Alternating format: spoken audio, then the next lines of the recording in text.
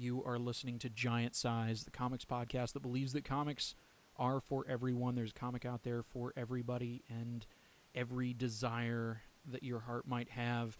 The desire that my heart might have, the one, the only, Mr. John Golson is joining me. I'm Moises Chion. John, there are those who would say that you're the Ren to my Stimpy. Not the Stimpy to your Rin. No. I mean, you're the Chihuahua. I'm the cat. I'm the stupid lazy cat. See, I think of myself as the stupid one, not the wily one. You're the one with volumes and volumes of catalog knowledge. John, why did we start off talking about Ren and Stimpy? What are we ostensibly talking about today?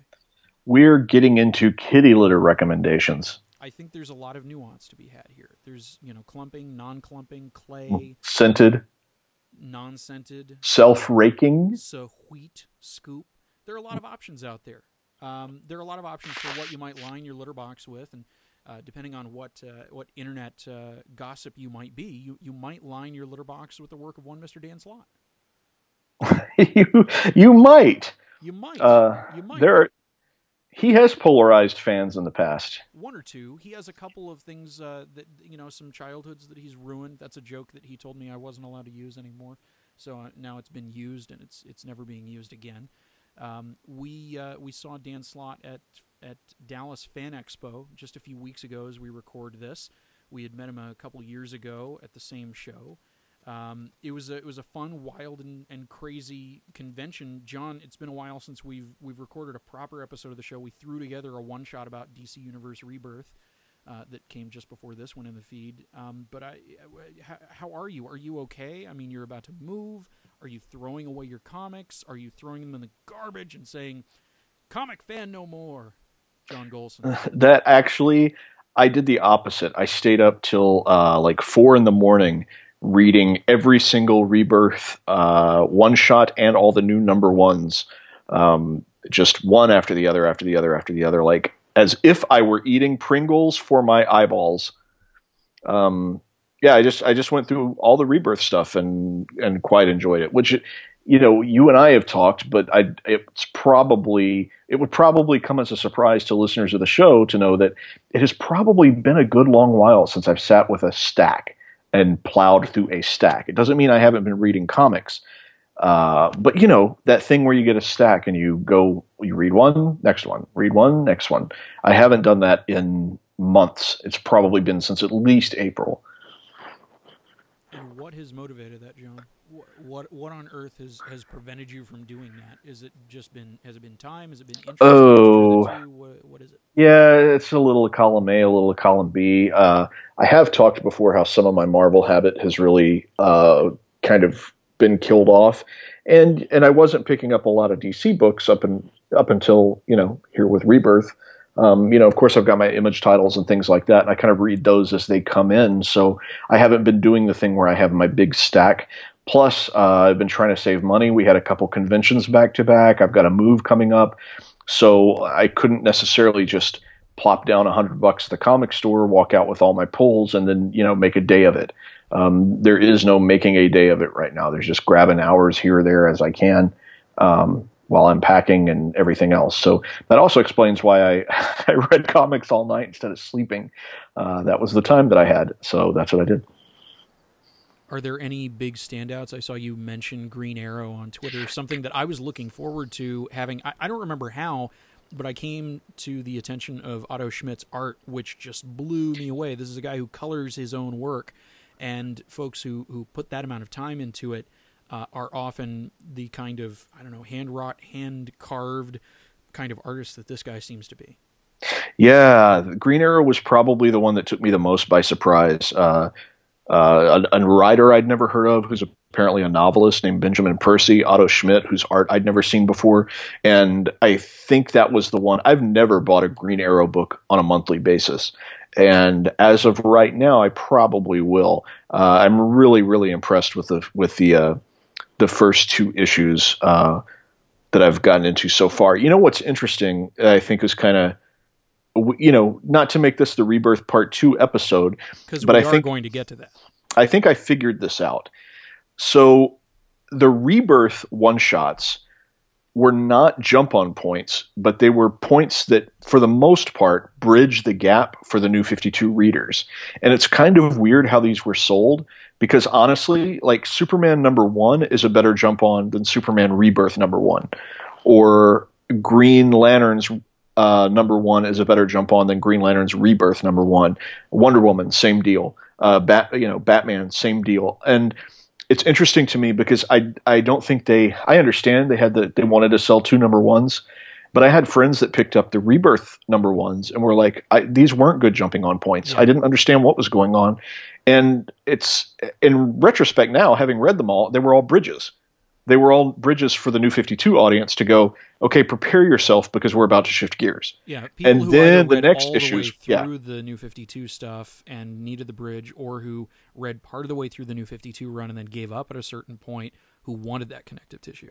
There were a few that were continued. I thought Flash was pretty good about continuing in. Green Lanterns is actually pretty good about continuing in.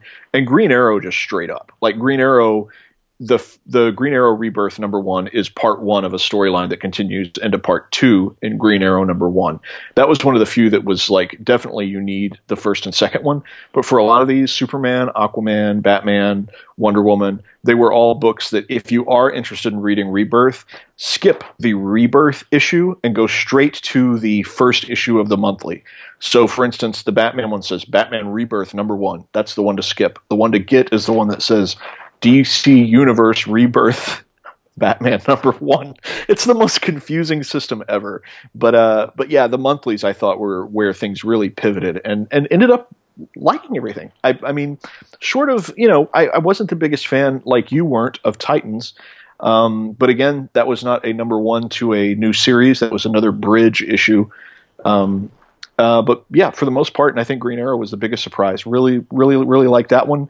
I dug Superman a lot. I dug Detective a lot. So good stuff. Yeah, if anything, I'd like for this to kind of be the in the Paul Levitt style, in the ABC plotting side of things, the B plot that teases what's probably coming up very, very soon on the show. Because I'm eager to talk about these now that we've both read through what I guess we can consider wave 1 of the Rebirth titles. Mm-hmm. We can talk a little bit generally, and then we can get spoilery. But for this episode, and something that I think is actually informed by what we were just getting into, jumping on points, clean ways into characters, taking continuity not as a bad thing, but as an additive thing. That the folks that have been reading for 40 years, great. There's going to be stuff for you in here that is just for you because you get all of it. And for those who just want to get in and read some interesting stories, guess what? Everything that is true and most at the core of these characters, that is how I would describe the writing of Dan Slott. Would you say that's fair? Yeah, and speaking to jumping in for new readers, he's been my lifeline at times that I've gotten out of comics. A couple of times he's been the person that kind of pulled me back in. Once with his work on She-Hulk, and again with Spider-Man. He's been instrumental in key moments of my fandom when I was turning my back on superhero comics for good or for long extended periods of time, and he kind of gave me what I wanted and what I look for in superhero books, and kept me interested at times when I wasn't. John Golson, comic fan no more. Well, throughout this episode, you're going to hear bits from a Creator Spotlight interview that I did with Dan Slott while you were across the way chatting up Candace Patton, trying to get in between Iris West and Barry Allen. Mm-hmm. And you've had a chance to listen to this. I've listened back to it a bit. And there's some things about Slott's background that I was aware of. There were other things that I learned. I find that I learned something, no matter how many different interviews that I hear from him, it almost feels like he approaches interviews the way that he does his writing, where just because you cover one bit of the Slott sphere doesn't mean that he's going to just recycle everything all in one place or another. There's some foundational knowledge, but there's always some new flavor no matter where you're catching them. It's a great thing to be truly passionate as well, because it means that when he answers a question like, about, for instance, what Spider-Man story first got him hooked on Spider-Man? When did he discover he was a Spider-Man fan? I'm sure he's answered that dozens upon dozens of times. But the fact that he does feel so passionately about those those particular moments and issues of Spider-Man and who Peter Parker is, he speaks about them as if he's just being asked for the very first time, which is really a mark of passion in a creator. So, John, for you, what was your entry point to the Dan Slott verse? My entry point might have been, well, to be completely honest, my entry point was Ren and Stimpy. I was a big Ren and Stimpy fan back in the day. Now, the Marvel books weren't my favorite. I don't know if they were kind of shackled. They were never quite as weird as the Nickelodeon cartoons, but I definitely read them because they were the cool thing to read in the early 90s. They were like they were the humor book. And for a while, I don't know if you remember, but Wizard had that Ren and Stimpy #1 with the, was it a scratch and sniff card or something that was polybagged inside of there? That sounds familiar, and something it sounds like that. very Yeah, on brand for that comic. yeah. And that was like one of the hottest comics of the early '90s in regards to speculator market and all that kind of stuff. Was that first issue of Ren and Stimpy? So yes, we read Ren and Stimpy. So that was my introduction, but I don't think I really knew him as a name until his run on She-Hulk. I was trying to find out when his Thing run began, but I don't think I bought his Thing run based on him.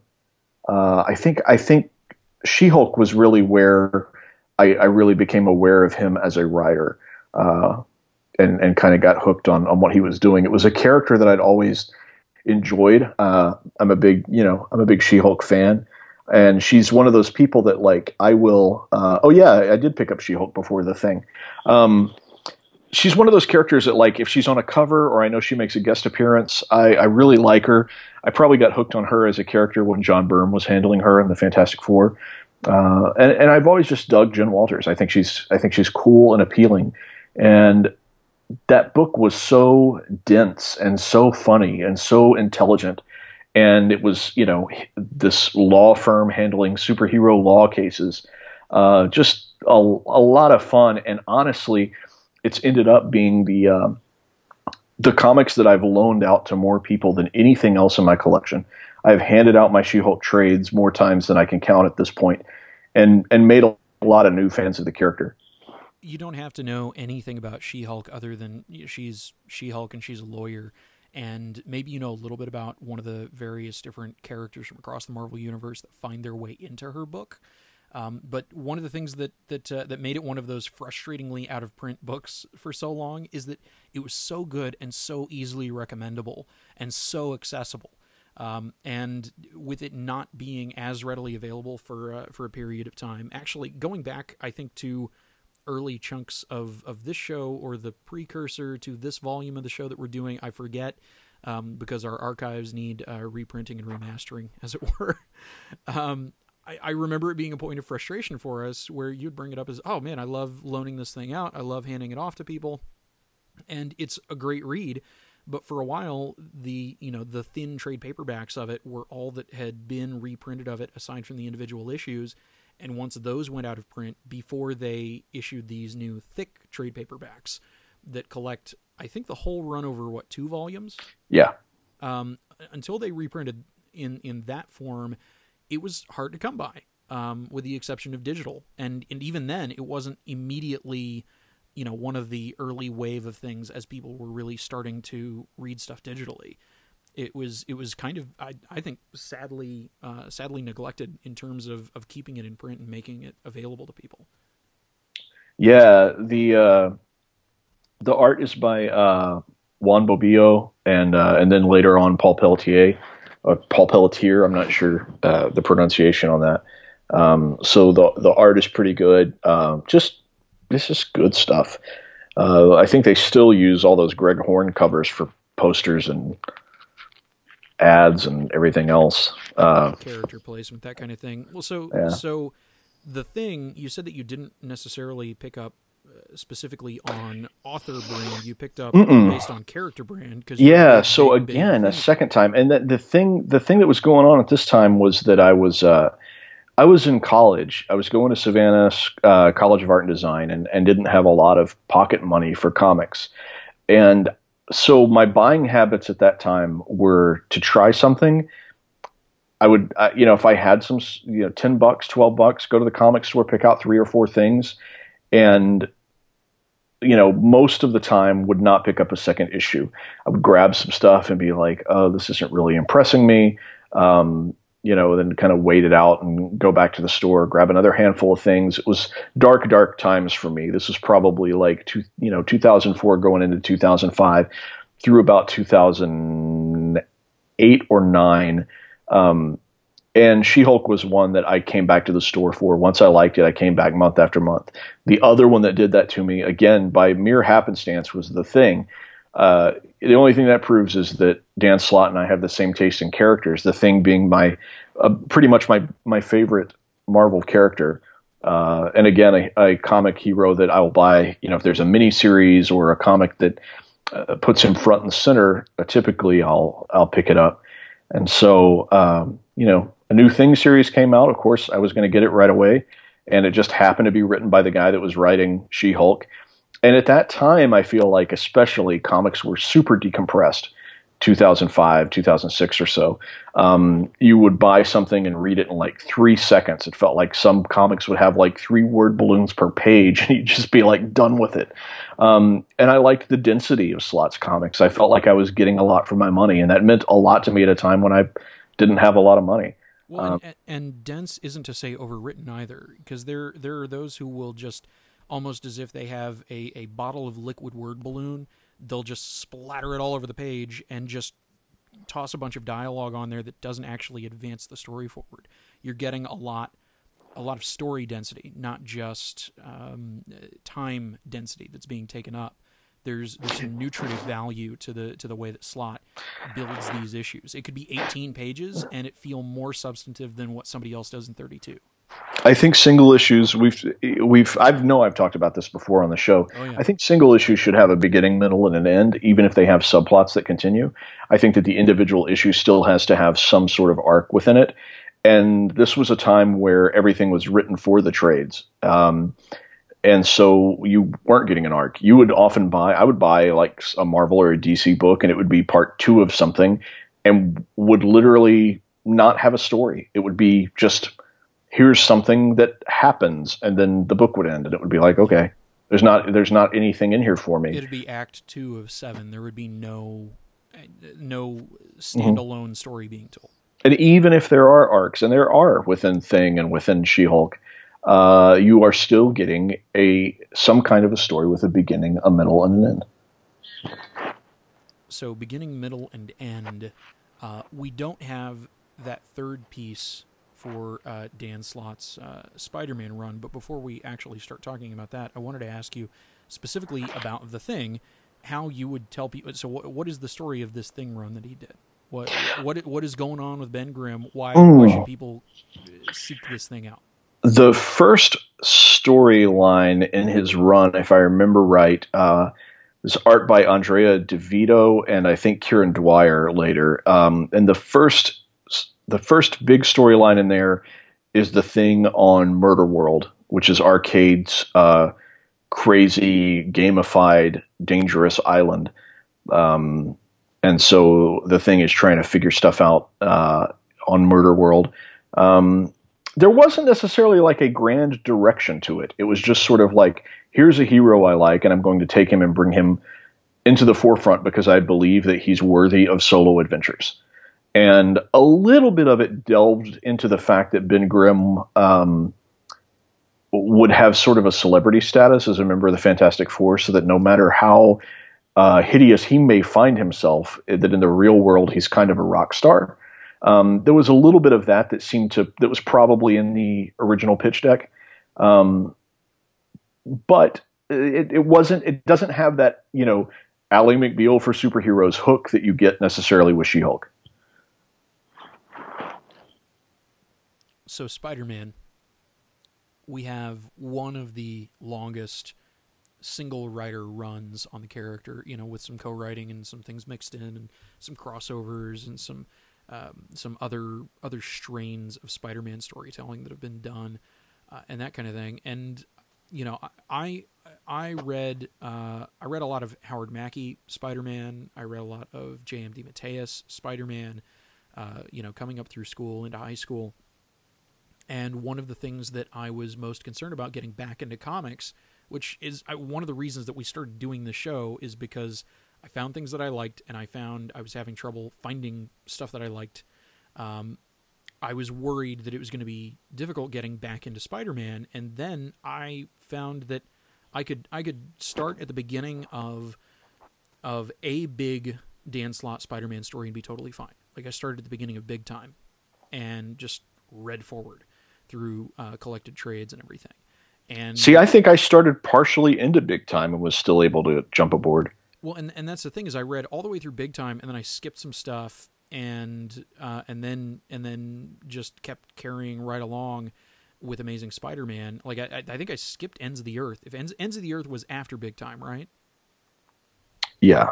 So I skipped that, and then I just kind of picked up with where Amazing Spider-Man was, as it was rattling toward Dying Wish and all this other stuff. And one of the things that I really passionately love, I was telling Dan this as we were making the incredibly long, never-ending hike to the panel room, is that it made Spider-Man fun and accessible and multifaceted and multidimensional. And yeah, there are these various offshoots, and there are these miniseries, and there are these other things that he's doing in other titles, and you can read every single one of the crossovers and tie-ins and all that kind of stuff. But when it comes to something, for example, like Spider-Verse, that brings in all of the extraneous bits of the web that is the Spider mythos, you can have a little bit of something to, push whichever button you want, or you could have just read the core Spider-Verse series and not read as much of the spin-offs and extra little tie-ins and that kind of thing, and been totally fine. And especially with a character whose corner of the Marvel Universe has been complicated at various times throughout the character's run for the sake of making it a more involved, compound, complex area, from which to milk money and attention and licensing and all that kind of stuff, which, I don't begrudge Marvel doing. The thing that I admire most is that Dan Slott has managed to make sure that the core of the character is always there in the middle, regardless of what thing he's doing that enrages bloggers and people in comment sections and people who think that he's ruining a character, ruining childhoods, doing things that you're not allowed to do, but which, hilariously enough, are very much evocative of things that people were doing 50 years ago with the character. Oh, he is a walking contradiction, Mr. Slott. Him saying, like, he makes sure that he doesn't go read message board reviews of Silver Surfer, and he is going to approach his next project after Amazing Spider-Man by never reading reviews for it. But we all know that Dan Slott is also an infamous name searcher, that he that he looks for himself online and gets himself into trouble and ends up in political conversations and often stands by his guns, figuratively, not literally, when it comes to like the gun control conversation, or even people that may not like his approach to Spider-Man. I know he's quick to block them and let them roll off, but God, that's got to be tough. It's got to be tough for a creator to be like, nope, not gonna look, not gonna look, not gonna look. Damn it, I looked. Yeah. Let me hit block 15 times on these assholes, and I'm never gonna look again. I'm never going to look again until the next time. The thing that I think is a major credit to his character is that he says, nope, I'm not going to look. Nope, it doesn't matter. But he ends up looking, I feel like, out of a compulsion for defense of the characters that he's entrusted with. It really does matter to him if somebody genuinely, coming from a straight ahead perspective, has a problem with something that he has done in the books. And I'm not talking about like the big twists, the big storyline kickoffs, the Dying Wish, the Peter Parker is basically Iron Man. I mean, come on, why is Peter Parker rich? He's never supposed to have money. Those kinds, not that kind of stuff. But he's really concerned about the character moments, about the motivations, about the characterization of different things and different people, and he wants to make sure that he got some things right.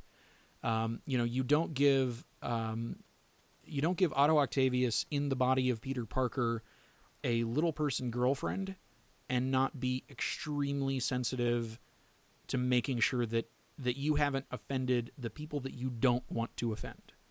The people from that community, the people who are sensitive to the prejudice and discrimination that are tied up with being other, being something else, being someone else. The same political fights that he gets into, as you put it so aptly, the contradictions contained within him that lead him to want to know, even though it technically doesn't matter, is coming from a place of wanting to make sure that he is not doing wrong by the people that he's sticking up for, that he's writing to, that he wants to give a place in the comic book world who didn't already have it. And he's of the top tier folks before they started recasting classic characters as other genders, other ethnicities, and so on. He was populating the Spider-Man supporting cast with a wide array of the type of people that are found in a major metropolitan area of all different ethnicities, sexual identities, and orientations, and everything. And that to me is the thing that I don't think he gets enough credit for, is doing that not for the sake of checking boxes, but because, well, Peter Parker is a guy in New York City, one of the most ultra-diverse places on the planet. So why not surround him with something that actually looks like modern-day New York City, not the way that white guys would write New York City in the 60s? Yeah. So we mentioned favorite characters. And there's a particular one that I think both of us find just a little bit rad. And yes, I'm going to hell for that pun. John, how did you feel when you found out that Dan Slott was taking over Silver Surfer? I was pretty excited, not just because of him, but because of Mike Allred as well. And to be, not to take anything away from your previous statement, because I don't think we've ever actually discussed Silver Surfer, but I am not a fan of that character. I've never quite. I'll be completely honest. His run is the first time I ever picked it up on a monthly basis. I appreciate sort of the Ron Lim era 90s Surfer. I can go back and read those issues, and I actually do like them. But Slott and Allred's run is the first time I've bought it monthly. I've always found the character a little ponderous. He's always the universe weary guy who has the entire multiverse on his shoulders to some extent. And I was first introduced to him in Infinity Gauntlet when I was a kid with my big cardboard box of Sears Wish Book Marvel Comics. The only sustained Silver Surfer run that I read that I didn't consider homework, like I kind of reverse engineered my way into being, oh, Silver Surfer's kind of cool. I've got him in my sticker book that I got at Kroger, and he's in this Infinity Gauntlet thing, and he's kind of neat. And I read those classic Fantastic Four stories. Wow, he's awesome. Honestly, I think the only run of Silver Surfer solo that I read that wasn't homework reading, reading the lead up to Infinity Gauntlet stuff in back issue bins or trade collections or something, was Greg Pak's short run on the character a few years ago. Other than that, I can say quite confidently that I was right there with you. I was seeking a compelling setup for that character that made me interested in reading it, not just because I thought Silver Surfer looked kind of neat, and he's kind of neat in these places where he pops up every once in a while, and the way that they set up this Silver Surfer ongoing, not just because it has Mike Allred art and Mike Allred could illustrate the phone book and I would read it 6 times, it was compelling. It was interesting to me. What was it about this, for lack of a better term, kind of Doctor Who-ish feel for the character that made you keep picking it up after the first few issues? I like some of the alien worlds they were introducing. I still don't think I'm in love with the character Norrin Radd, the Silver Surfer himself, but I really liked a lot of the alien worlds, and I liked a lot of the places that they visited. I'm also a really big fan of whenever comics do things that only comics can do. And there's an issue of Silver Surfer, I think it's number 11, Yep. where they're caught in a time warp and the issue reads like backwards and forwards and loops back in on itself. That's really a fascinating exercise in sequential storytelling. Probably one of the coolest comic books since like the Pizza Dog issue of Hawkeye in regards to being really, really creative and well planned and not something that could be executed in any other format.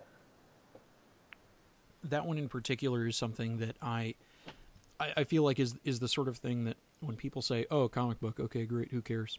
You know, I'll just read it on my iPad maybe, or I'll wait until the trade comes out or something. When the kind of ingenuity that was on display in issue 11 of Silver Surfer, or like you said, the Pizza Dog silent issue of Hawkeye, that's the sort of thing that makes it really easy to say, look, there's so much more that can be done with this form. And for God's sake, somebody's doing it in a super mainstream book, too. Man, I really hope that, and I doubt this is the case because I didn't read it on Comixology, but how cool would it have been on Comixology if they were in on the joke and the book never ended? Like you just kept swiping and it kept returning you to that starting point over and over, because that's what the book's supposed to do. Like if you have it in print, you're supposed to like turn it around and then go the other direction, which has you reading the book all over again. John, it would have been so great if they had executed that digitally. This is why Marvel should have you sign a big fat NDA and write you a big fat check to have you overhaul their various apps. Oh man, just an editor should have called and been like, "Hey, Comixology, with this one, can we do this? Can we keep people stuck in an infinite loop of Silver Surfer number 11 until they exit their devices do have an upward limit on storage, but we could custom write something that literally only this comic would ever use unless somebody else decided to do it this way, but sure, we're up for it." Mm-hmm. They're go-getters. They're creative folks. Yeah. So, all told, what would you say that your overall feel for Dan Slott now and into infinity and beyond, as it were, is? What kinds of things would you as a reader want to see from him? What is it that you feel like he could absolutely tear to pieces? I want to see him back on DC.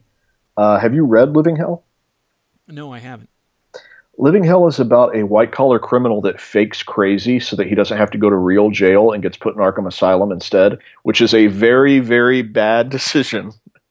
It is it is not where you want John to be. Golson, come on, collect your the overall story ends up involving, I think, the Demon and like some other, stalwarts of the DC universe. But it was cool, and I really feel like it's a very different Batman story. I think the art's by Ryan Sook, so it looks really nice as well.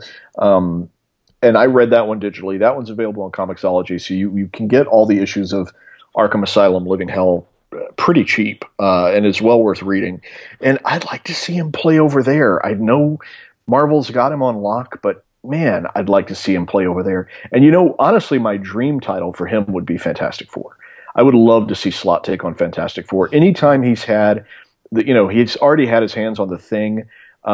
There was an extended little bit of a crossover with the Fantastic Four. He's had Johnny Storm show up in issues of Amazing Spider-Man, and he has such a handle on those characters and their voices. If I had a dream book for Slott, it would be Fantastic Four. He says he's going to work on Spider-Man until they take him off of it. I feel bad for the man because that comics change, and eventually Brevoort or whoever is going to have some conversation with him. I guess is it Wacker on the Spider-Man books? Who's on the Spider-Man books now? Wacker's been with animation for years now. What's wrong? Yeah, well, who's on Spider-Man now? Who's editing the Spider-Man line? Is that Nick Lowe now, or who? Who knows? Your guess is as good. Comic as mine. Fans don't know editors. Yeah, we don't, because we're idiots and we don't follow the showrunners of comics like fools, utter fools. But the point is, somebody's going to eventually have that conversation with him, and it's going to be sad. It's going to be sad to see him go. But there's a part of me that's ready. Like, it's not that I feel like he's run out of Spider-Man stories. It's not that at all. It's just that I would like to see him do that kind of long Yeah. running magic on somebody else. Well, I would like him to do that, like, you know, a 7, 8, 9 year run on somebody new.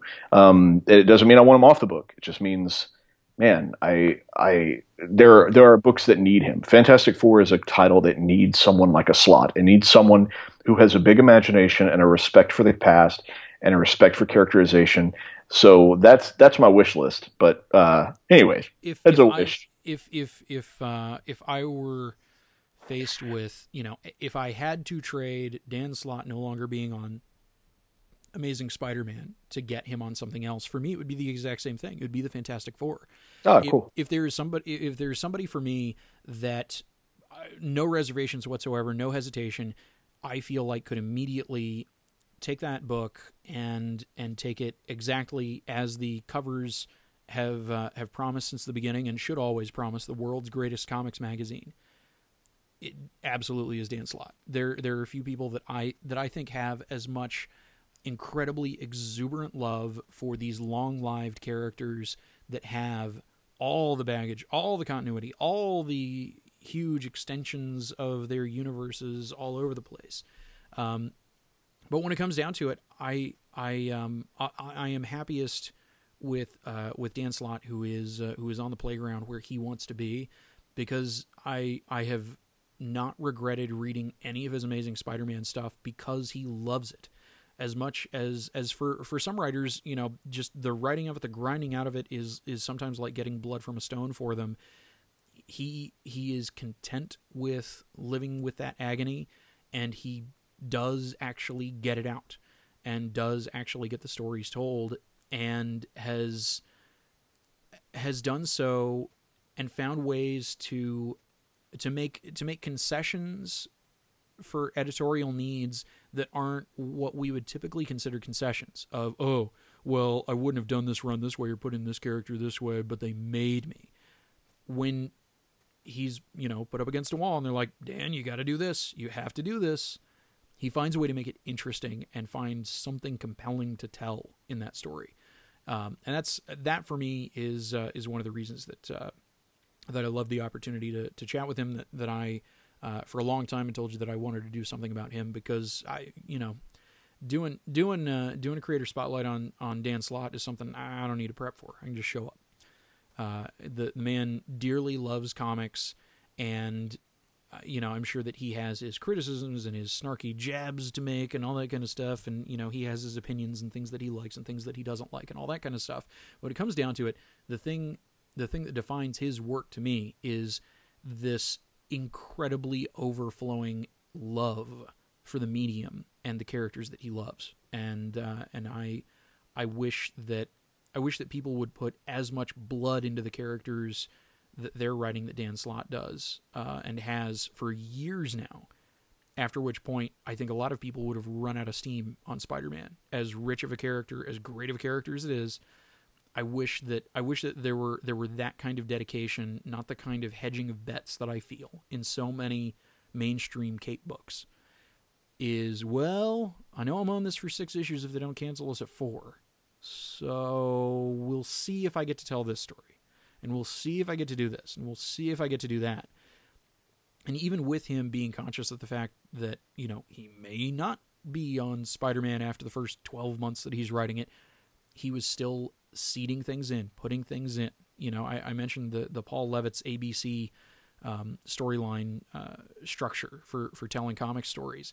And if there's something that I feel, whether it's emotional or whether it's functional in terms of the way that he structures these things, I don't know if he uses note cards. I don't care to ask any of those kinds of exact how the sausage is made kind of stuff. But just looking at the product, it feels like there is this D thread. There is this real long game stuff that he is capable of doing that I wish that more folks entrusted with these kinds of characters were willing to do, with the faith that it will pay off at some point, and doesn't need to be super indicative storytelling of, hey, by the way, pay attention to this. oh, you're going to want to pay attention to this because 3 years from now, this one panel in this one thing is the only thing that matters about it. It's woven throughout the entire tapestry of the stuff that Slott does.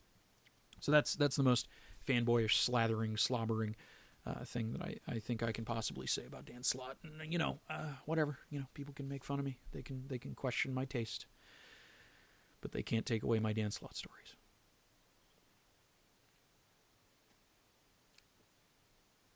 How you doing, John? I'm fine. You're fine. Doing all right. Mm-hmm. How do you feel about mainstream comics in and of themselves? They're okay. They're not angering you too much this day of the week, this month? No, not right now. John, you're on television via the streaming magic of the internet. That's true. You're in a program called Hidden America with Jonah Ray. Available on CISO, which you can stream through their app or on Amazon Prime. SEESO. Go check out John. They didn't pay us for that endorsement, but we're endorsing it anyway because John's in it, and we love John. If you especially love John, you can follow him on Twitter and see the increasingly troubling kinds of gummy snacks that he finds in Texas stores. Bloody gummy bears. Bloody gummy bears covered in chili pepper and chamoy ooze and joy. Chamoy. John, they can follow you at Golson, GHOLSON, and find your comic strip reviews at movies.com. Links to all that stuff's in the show notes. Anything else that you've got coming up, going down, happening? Anything to promote, to mention? Any efforts of particular interest for our wonderful giant-sized listeners? Not at the moment. Not at the moment. All right. Well, if they want to follow me, they can follow me at Moises Chiu, MoisesChiu. Follow the network at ESNFM. Follow the show at Giant Size Show on Twitter. Leave us a rating and review in iTunes. Favorite, recommend us. Just spread the word, spread the love about the show in whatever way you can. And you very well could be the recipient of a magical randomized box of stuff, which is my way of getting rid of stuff that does not need to be in my house, but does need to be in your house. John, at some point, when we do our creator spotlight on Matt Fraction, you know what somebody is going to get? A fraction of a box. A fraction of a box. A fraction of the box that they will receive will include the Argentinian edition of Invincible Iron Man #1 and 2. Mm-hmm. What's that called in Argentina? El Invincible Iron Man. Oh, that's kind of a letdown. Yeah, I don't have it right at hand. But no, they just call it Iron Man. It's it's not like Hombre de la Ferro or anything. No, Hombre de Hierro. No, it's even though things have directly translatable names, Marvel doesn't hold trademark on those things. They have a trademark on Spider-Man, Iron Man. And that is a part of the English language that we don't mind mixing into Spanish. Those of us Hispanohablantes out there. John, we need to talk some DC stuff. We were getting away from Big Two stuff, but this Rebirth stuff has been keep pulling us back in. They keep pulling us back in, John. It's troubling. It's troubling for our bank accounts. It's troubling for our states of mind. We thought we were going to just offload our reading interests elsewhere. I had started on the Bible. I just got to throw that aside now. There's new Green Lantern books coming. There's a new guardian angel in your life, and its name is Ganthet. Mm-hmm. If Ganthet's even alive. Thank you so much, John. Thank you for having me again. And you realize that we didn't mention this. It was Dan Slott that brought us together. It was precisely Dan Slott that brought us together, John. Slott will keep us together. How did Dan Slott bring us together, John? It was his what issue number was that? 698, brother. It was 698. It was the issue where we discover that Doc Ock has put his body in his mind in Peter Parker's body. Yeah, he put his body in Peter Parker's body. That's a completely published by those put comics. my body in your body, boy. He put his mind in Peter Parker's body, and that is the one where you went, this guy I know has strong opinions about comics and seems to not drool on himself. I will call him I will. and see what he has to say. I will have his first comics podcast team up with me. Our literal first Marvel 2-in-1. Or Marvel Team Up. Marvel Team Up is the more apt title. I don't know why I would say 2-in-1. How dare I? Shame on me. This is the thing. God, That's hello. why. That's why. See, there you go. See, that's why we're such a good team. But I thought, how better to have him on the podcast since he doesn't have a recording rig or something. And, he's clear on the other side of town. Here, I'll just have him literally phone it in. And so from the parking lot of a convenience store, A dangerous one, too. I could have been killed, Dan Slott. You phoned it in. You phoned it in, John, from the very beginning. And I've been phoning it in ever since. At least you're consistent. At least we can thank everybody for that. And that episode, that one has been fully remastered, recolored, and re-edited, and magically grafted into the Giant Size channel feed, which includes this main show, a bunch of extra stuff, extended interviews when I actually get those things out there. So people can go and seek that out. John? Mm-hmm. Is it clobbering time? It is. It is. Well, That's the secret, Cap. I'm always clobbery. Thanks, John. Thank you.